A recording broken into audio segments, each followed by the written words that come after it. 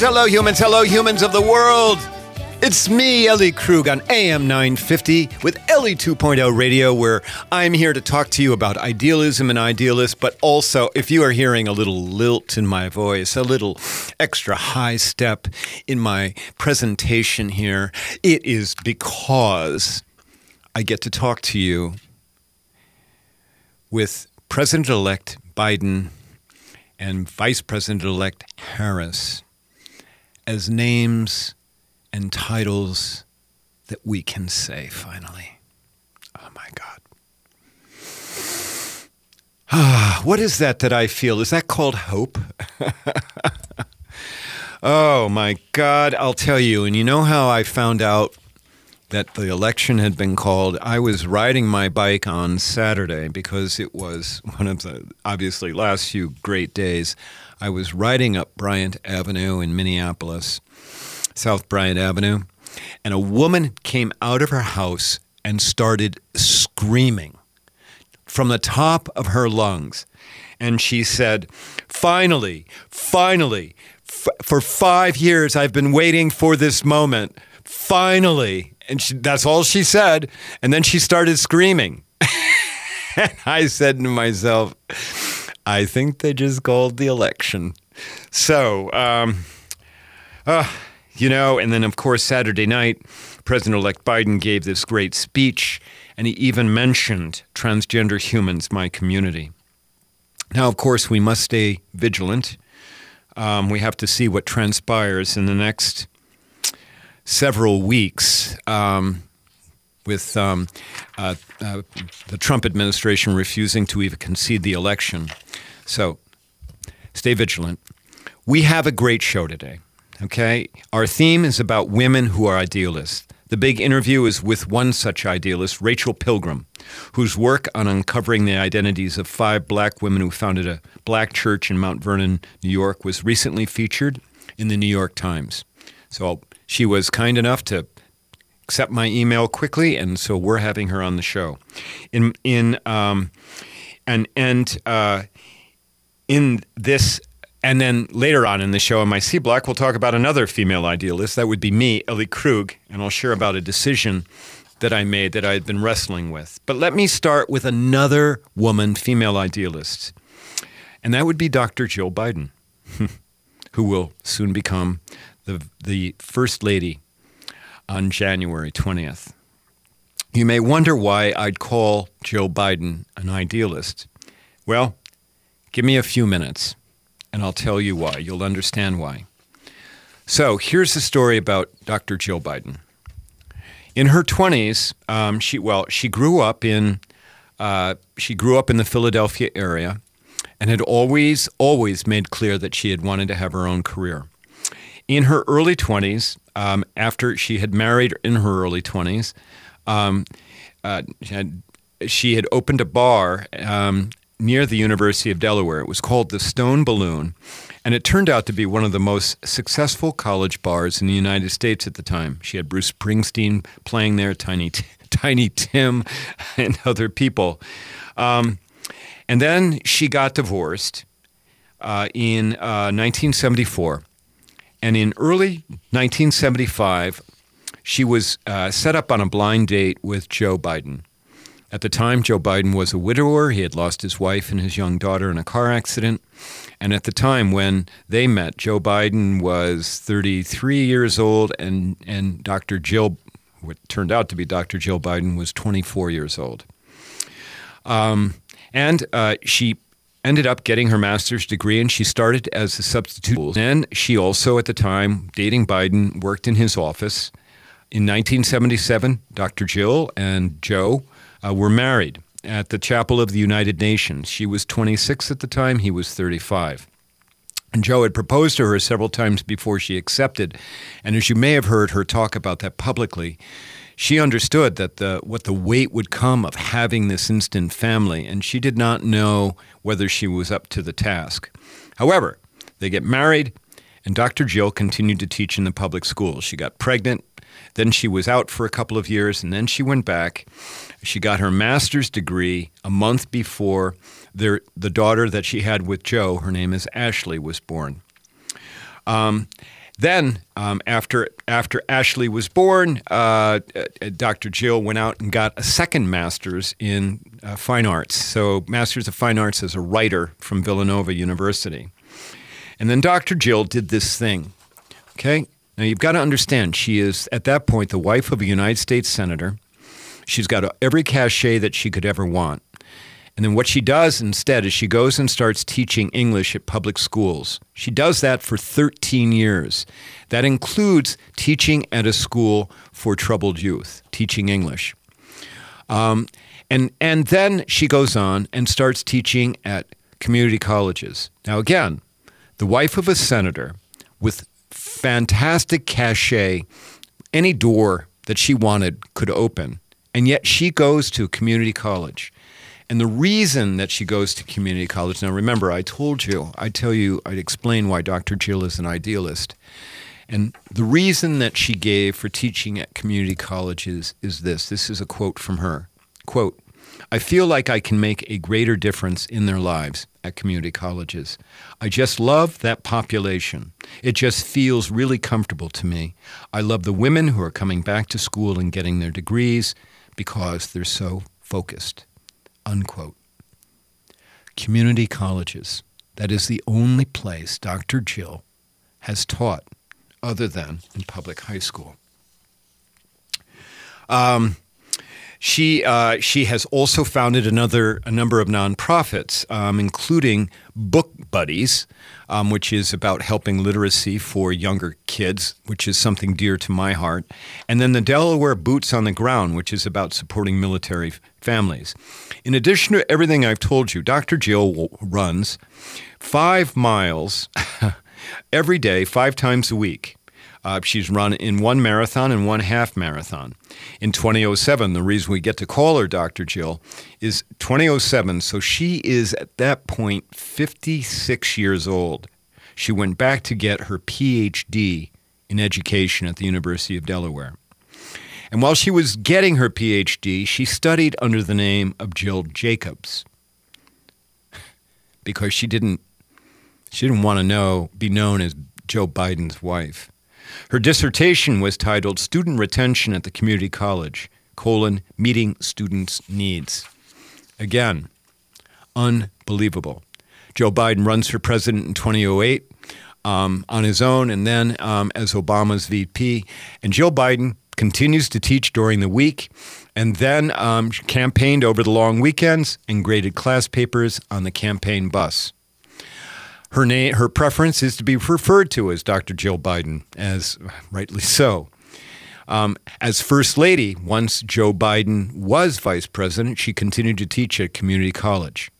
By 2011, so in the middle of the Obama-Biden administration, by 2011, she's teaching 3 classes, 2 days a week. And she continued to downplay her connection to Joe Biden, saying that she was, quote, just one of his relatives, unquote. I love that. And when she had perks from her status as the first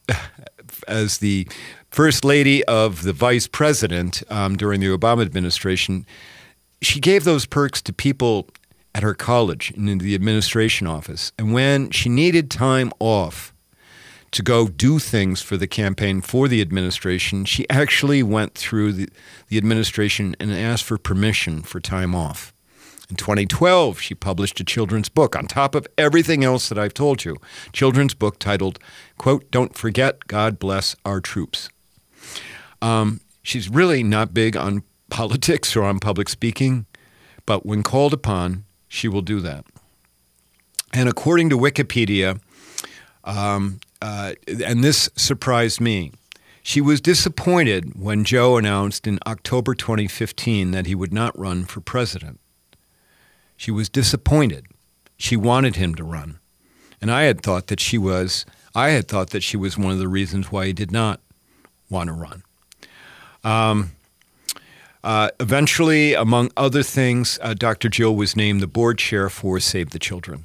Again, showing her, literally, her idealism. And But all that I've told you, this is all behind the scenes stuff. I mean, people are having to tease this out of her because she wants to show up in the classroom and influence and talk and teach young humans and young minds. My God, talk about walking the walk. This is Dr. Jill. This is our new First Lady. Wow. And she has said, once Joe ascends to the formal presidency on January 20th, Dr. Jill has said she plans to go back to teaching. Her big problem is trying to get the Secret Service to look fairly nondescript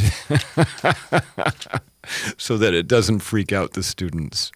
Dr. Jill Biden, idealist.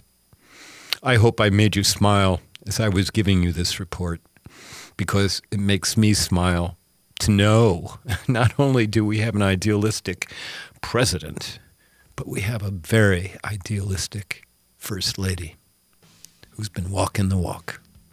Wow. Okay, there you go. All right, we're going to take a break. I'm going to come back with Rachel Pilgrim with this incredible story about researching 5 black women lost to history who founded a church in Mount Vernon, the largest church in Westchester County, New York. You'll find it fascinating. If you like what you hear, visit my website at elliekrug.com. Follow me on Twitter at @elliekrug. Thanks. We'll be back in a second.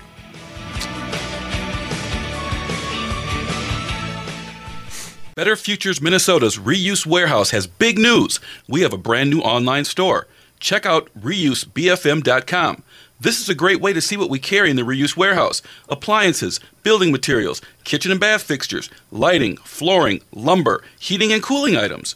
Don't miss the beautiful benches and COVID safety shields that are hand-built using reclaimed wood from our deconstruction projects. Check out reusebfm.com. That's reusebfm as in betterfuturesminnesota.com. Brending Electrolysis on Grand Avenue in St. Paul has been a leader in permanent hair removal for people of all skin types and backgrounds for over 30 years, celebrating diversity and priding themselves on finding the right treatment plan for each client's individual needs, regardless of race or gender. Services include electrolysis, body waxing, facials, microneedling, and permanent makeup. Book your 60-minute complimentary consultation, including a 15-minute treatment today for beautiful, lasting results. Visit brendingelectrolysis.com.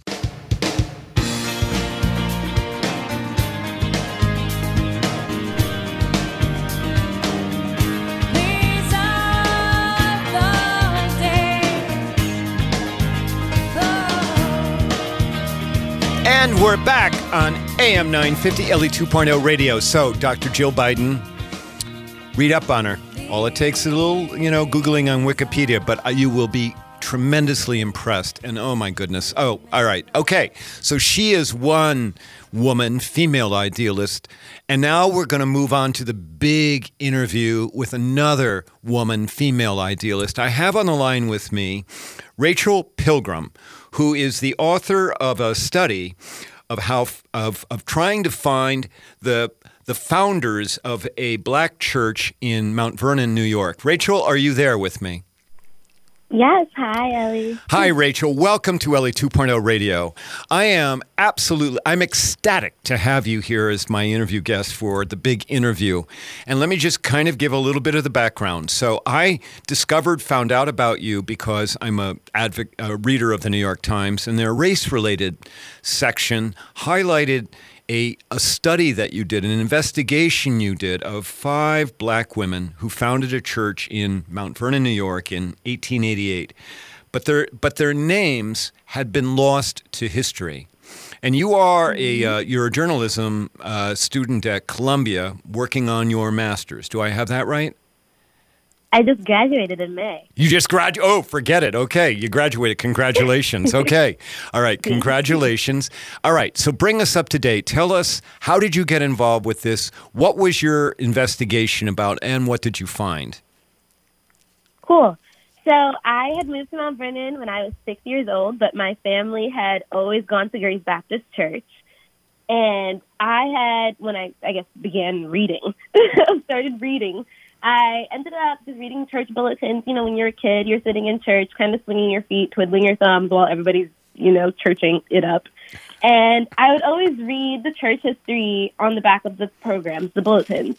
And it would always say the church was founded by 5 women of grace with tremendous faith. And they'd never named them. But as I grew up, I found that Grace Baptist Church was a huge pillar in the Mount Vernon community. And we were a part of so many positive movements in a predominantly African-American community in the middle of Westchester, which is usually white, predominantly white. So I, at a certain point, had started to realize that we needed to name them. We needed to name their vision and really just give them back their legacy. So I got to Columbia, and we had to do these pitch sessions, huge pitch sessions for our master's projects. And they were kind of like, pick something that you're passionate about, but would also serve people around you. And automatically, I said to myself, I've been asking the same question since I was 6. Who are these 5 women who founded my church? Huh. So basically, it was a tumultuous search. For 122 days, I spent my time going through archives, from newspapers to census reports to people's handwritten meeting notes and journals. Rachel, let me interrupt here, okay, just for a second, because I want to help paint a little bit further picture. So Grace Baptist Church, that these 5 women founded in 1888, happens to be it's the largest church in Westchester County. Do I have that right? It's the largest. Yes. Okay, so Westchester County, very affluent, but it also has other aspects to it in terms on the economic scale, and so it's got 3,000 members, largest church, and for 2 decades you're going to this church, reading about the 5 founders who are never named, and that stayed with you all of that time. And this was the thing that you focused on for your master's thesis, right? Mm-hmm. Okay. I mean, it must have really stuck with you. All right. So you start going through archives to try and figure out who these 5 women were. Go ahead. So it was really hard. I was up against racism, sexism, illiteracy, so many it could have been oral tradition, really. It could have been a story that people just said, and there was no factual basis to it. About the 5 women. And, about the 5 women. These 5 women possibly could not have existed at all. So I found myself in a space where I was better understanding my Blackness when it came to historical context. And then on top of that, I was trying to examine a very small Black community at the time, back in the late 1800s, that was living in Mount Vernon. So it meant I also had to understand why things changed. And so, it was a really intense search. I ended up settling on 5 candidates who I'm really, really attached to at this point. So I'm praying that I am right. But their names are Emily Waller, Matilda Brooks, Helen Claiborne, Sahar Bennett, and Elizabeth Benson.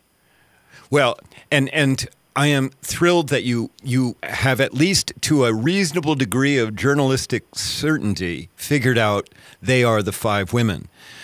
But can we go back and can we paint the picture of what it was like in Mount Vernon, New York in the late 1800s? First of all, we have a society, and I don't think today that we understand this. We had a society that was still dealing with the vestiges of slavery, right? Right. And what did you find out about that? So, when I spent time with the genealogist at my church, Grace, she and I had to better understand just the time period. About 25, give or take, 5 years ago, in 1865, of course, there was the Emancipation Proclamation. Right. Which would, by word, I guess, free slaves. But as history would tell it, many people know this by now, to many slaves wouldn't find out they were free until many years later, which is why many Black people celebrate Juneteenth. So, unfortunately, I was in a space where I had to understand that many of these people could have been illiterate, which is why they did not write down their stories. Right. And so it also would have meant that if they were former slaves, which was a part of the founding story that Grace always told, that these women were possibly formerly enslaved, then the chances of them being illiterate skyrocketed. Right. Then on top of that, moving to a predominantly white city, no matter how progressive it was, there was also going to be a chance that, people didn't write down things for them either. Because at that time, how would you expect anyone to really care what Black people were doing, unfortunately? Right. They wouldn't think that it was important. Okay, Rachel. Exactly. All right. So, Rachel, I've got to stop you because we've got to take a break, okay? Mm-hmm. But when we come back, I want you to continue to talk about what you found out about that period, because what you did find was that a white church helped these 5 women, but then there were some other things that went with it, right? Yeah. Okay. All right. Well, that's great. Rachel, we've been speaking with Rachel Pilgrim, who is the author of a study about 5 Black women who founded a church in Mount Vernon, New York in 1888. Appeared in the New York Times. When we come back, we'll do more of we'll learn more about what Rachel found. If you like this show, visit my website at elliekrug.com. We will be back in a minute. Thanks.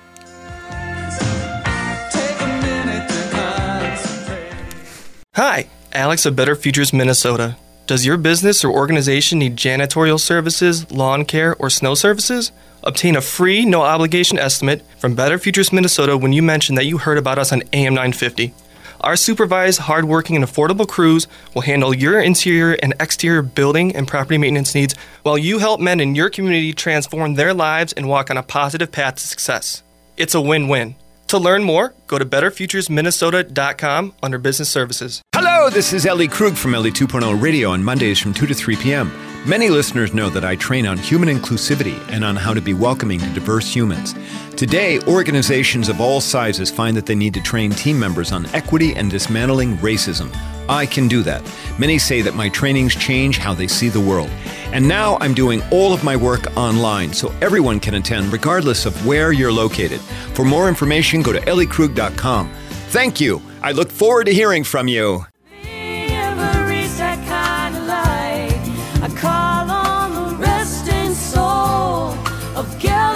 And we're back on Ellie 2.0 Radio on AM 950. Before we took our break, we had been speaking with Rachel Pilgrim from New York, who as part of getting her master's degree at the Columbia School of Journalism, wrote a thesis about investigating and finding 5 Black women who had founded a church in Mount Vernon, New York. And Rachel, before we took our break, we started to introduce the idea, or one of your findings, which was that it was a couple of women and maybe a man at a white church in Mount Vernon who sort of took these 5 women under their wing, for lack of a better phrase, and helped them get their Black church established. Do I have that correct? Yes. Okay. You're totally right. All right. But then what did you find out about how that relationship went between the white church and then the newly established Black church? So obviously, there were strings attached, right? They weren't going to help them. They weren't going to help the 5 women just because they could, out of charity, right? There would end up being a lot of nuances that came with helping them found it. So there was a white socialite by the name of Martha Wilson who ended up having a piece of land, and she was connected to First Baptist Church loosely through friends in her neighborhood. She ended up donating this piece of land to Grace Baptist Church in trust. Okay, so she's donating the land to the 5 women to the Black church that's been created in trust. Okay, go ahead. Which means it's a gift, right? Yep. So, unfortunately, the white church that was responsible for undertaking this mission did not let these members know And they ended up charging them rent on this piece of land so that they can hold their church services. So the white church is illegal. Okay, the white church is charging the black church rent on land that actually the black church really owned, right? Yeah, it was their land. And they ended up charging them rent. Something I don't think I mentioned in my thesis was that there was a lot of instances of this church locking the doors to this small chapel because they would be behind on rent, or they somehow didn't have the right to hold a funeral there, or somehow they didn't have the right to have like a choir practice, something like that. All of a sudden, these members, particularly the ones that actually helped them, would go and lock the doors to the small chapel. So they would never really have full ownership to their land until their third pastor, who comes along, says, "Hey, I found the deed." And it says in trust. And from what I understand, this means that this land is ours. You can't keep charging us rent. Of course, that didn't go over well, and there was a lot of physical conflict between the deacons and the pastors and many of the ministries between the two churches. So, and in fact, the pastor of the black church who said, I've discovered that you have been cheating us for all these years, white church. In fact, the black pastor got beaten up. I mean, he was assaulted by members of the white church. Do I have that right? Yes. And he ended up suing them for personal damages, as well as suing them for basically all the rent that they had been paying the church. And he was awarded a small amount of change. I believe the numbers were like, for personal damages on his person, it was $25,000, and on behalf of the church, he sued for another 10. He didn't get more than, I want to say, like 10,000 in total. Right, but this is the early, but let's make sure that we our listeners understand the point. It's a black man. He's a pastor in the early 1900s now, early 1900s in New York. He sues white people for physically harming him and for the wrongs that they had done to the church, to the black church. And he doesn't win everything he wants, but he wins some money, right? Mm-hmm. Okay, so that, I mean, I think that's an interesting historical footnote.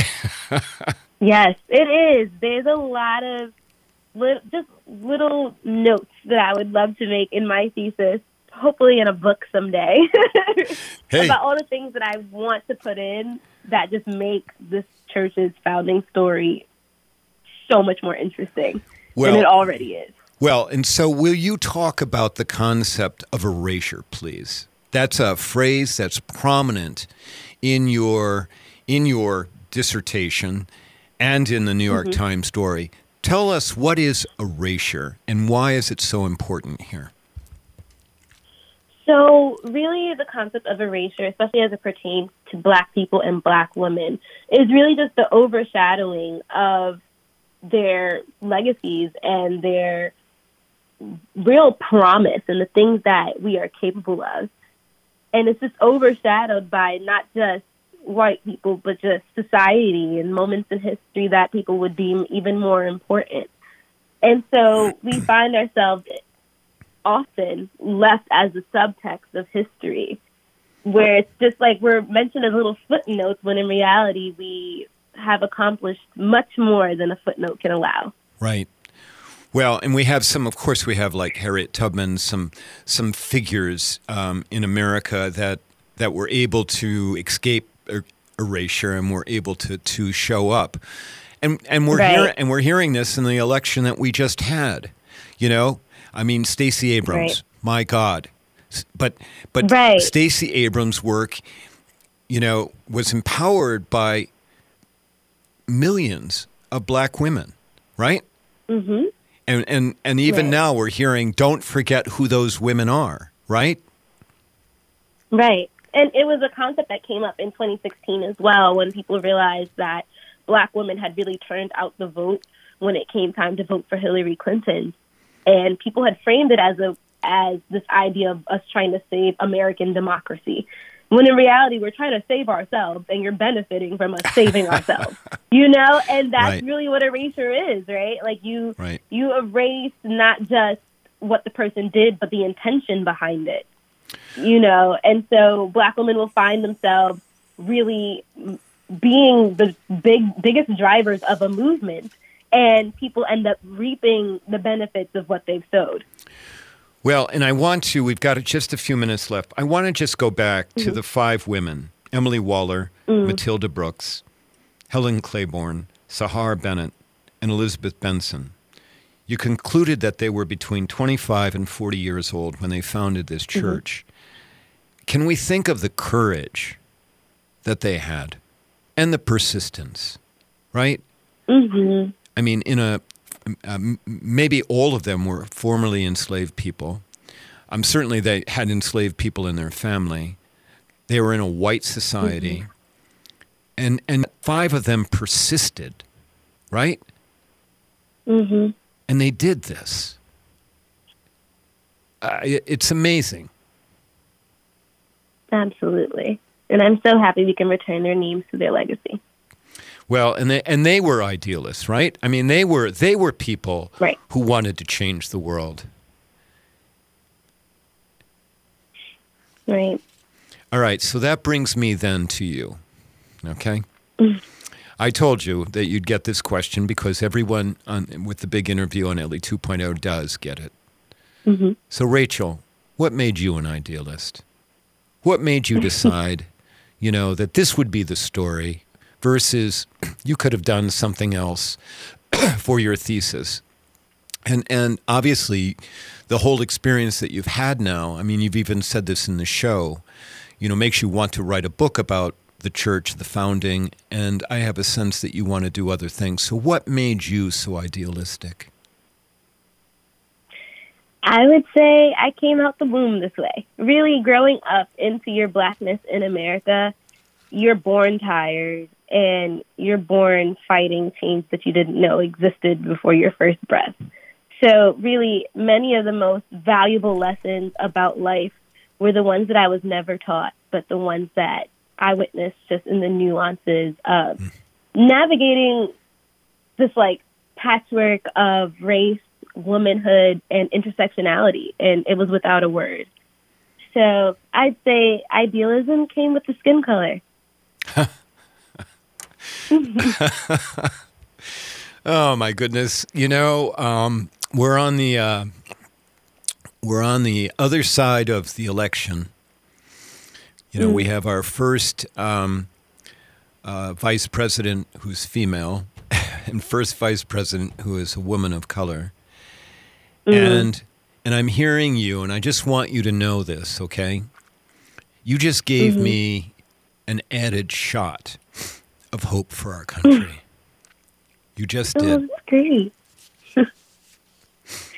Yes, I'm very excited for what the next 4 years would not just having Kamala Harris as VP, but really the amount of women that are about to come out the woodworks that have been doing the work, the groundwork, and getting their flowers and being alive to smell them.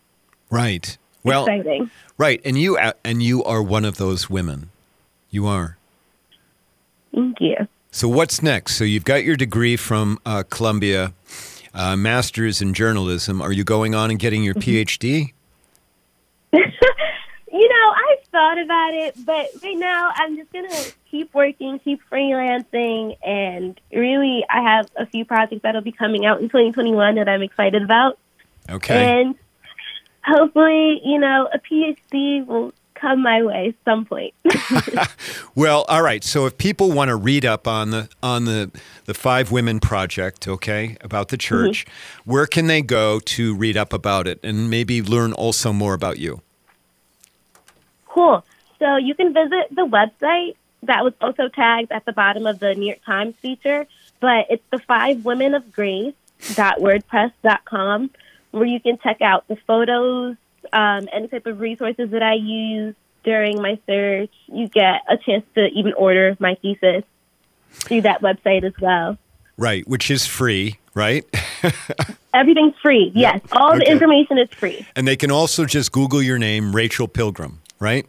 Yeah, Rachel. It probably show up better with Rachel J. Pilgrim. But yeah, either or, and you can find everything that I've pretty much done at this point. All right. Well, Rachel, I have so enjoyed having you on Ellie 2.0 Radio. And I just want to thank you for your time and your willingness to be on the show. But most of all, I want to applaud you, okay? I want to let you know I am thankful for you. I'm thankful for your hard work and your persistence. And I am thankful that you are part of our future. Oh, thank you, Ellie. You're awesome, too. Okay. All right. Well, thanks so very much. All right, listeners, we've been speaking with Rachel Pilgrim, who is the founder and the writer of this wonderful thesis about 5 black women who founded a church in Mount Vernon, New York in 1888. Go check her out. Check out her website and the story. It is a wonderful story of America and of idealism. Okay, when we come back from our break, we'll pick up on my C block and we'll talk about me, another woman who's an idealist, and things that I've tumbled to since the election. We'll be back in a second. Thanks.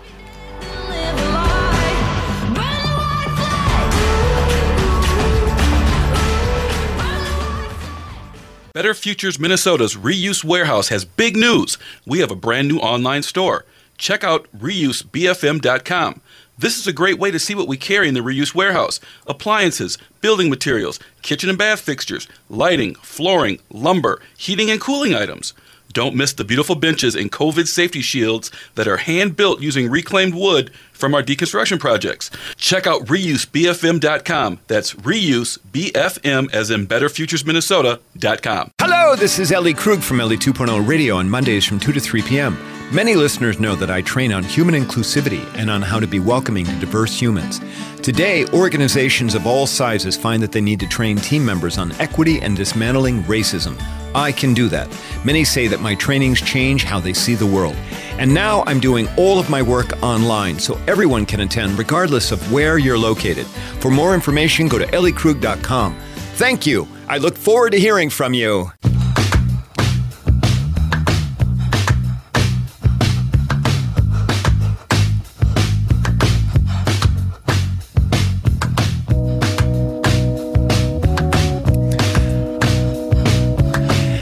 And we're back.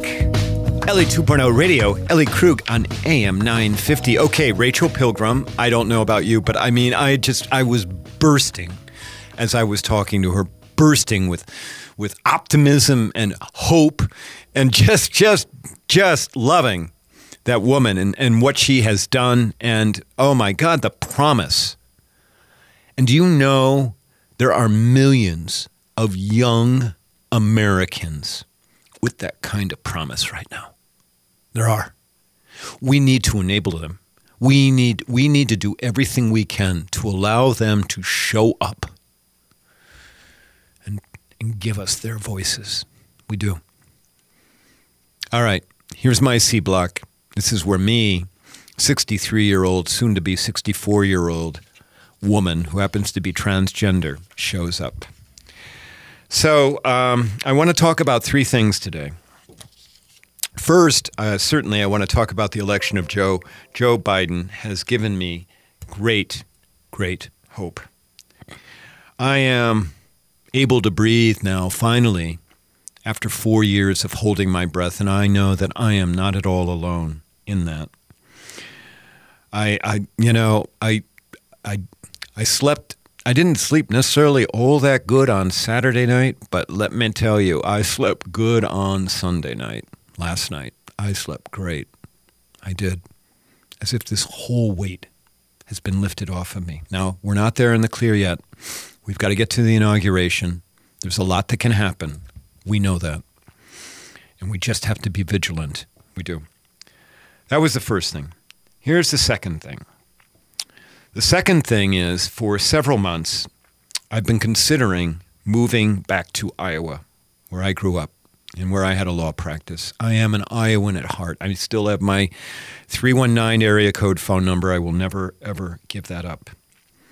My sister lives in Iowa, so I have family. I have a couple of dear friends in Iowa. And I have been, for a number of months, wrestling with the idea that maybe I'm going to move back to Iowa, in part because transgender people are much less visible in Iowa. The state is farther behind on being progressive in a variety of ways. It's also a state that's very much more controlled by religious conservatives. So I thought, well, the idealist in me, maybe I'll go back and do work in Iowa. But I wanted to wait till the election happened. And frankly, the election results in Iowa have scared the heck out of me. They picked up 6 seats in the Iowa legislature.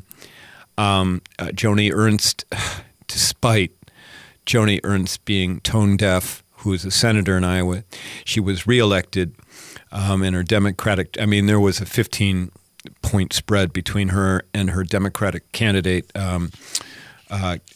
who put on a really great campaign, Teresa Greenwald. I got the last name wrong, but at any rate. And so Iowa is so red, and it is so conservative at this point, I cannot go back. I don't know that it would be safe for me, frankly, to go back, physically safe for me to go back. So, second thing I'm telling you is I'm in Minnesota, and it looks like for good. So, third thing. Another thing I've been wrestling about and wrestling with was, frankly, considering running for political office. I have great ideas. I do. If you go to my website at elliekrug.com and you go to the projects page, you'll see my great ideas. But I have no platform. I have no megaphone of any type. I'm just this, yes, I've got 9,000 people who read my newsletter, but I have really no clout. Yesterday, I spoke to a very, very wise advisor about this, with specifically one position in mind, which I'm not going to identify. And my very wise advisor started asking me some really, really critical questions. And as I was pondering those questions and answering them, I had this feeling in my gut. And at 63, I've learned your gut does speak to you, and I've learned it is really important to listen to your gut. And my gut was telling me, you don't have it in you, Ellie. You just don't. At 63, you got to be super, super passionate about running for office. And I'm not. I am super, super passionate about changing the world. But it's clear, I don't have the passion that it would take, or the resolve, or the patience, and or the desire to raise money. I just don't, it's clear I don't want to do that. And so as I was having this conversation yesterday with my advisor, the one thing that my gut also said to me was, stick with what you are good at, Ellie. Stick with what you know. I am good at inspiring people.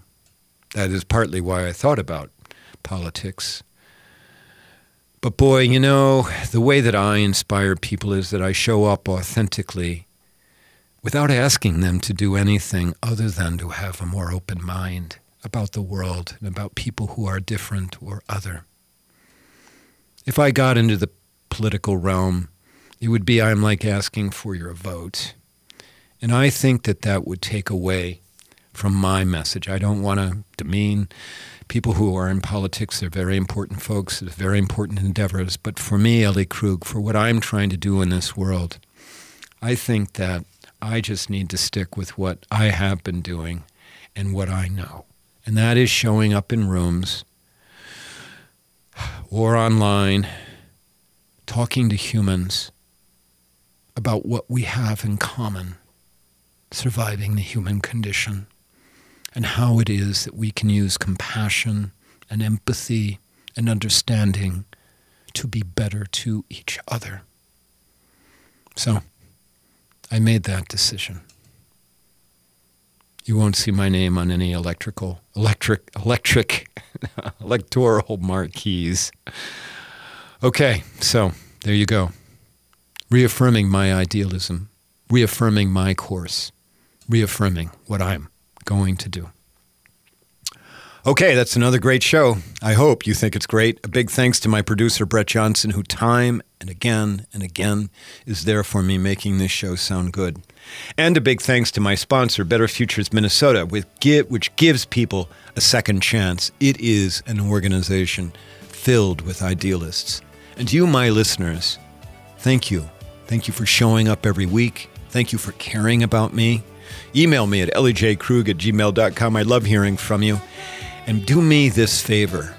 In this week with great hope, go out and make the world better.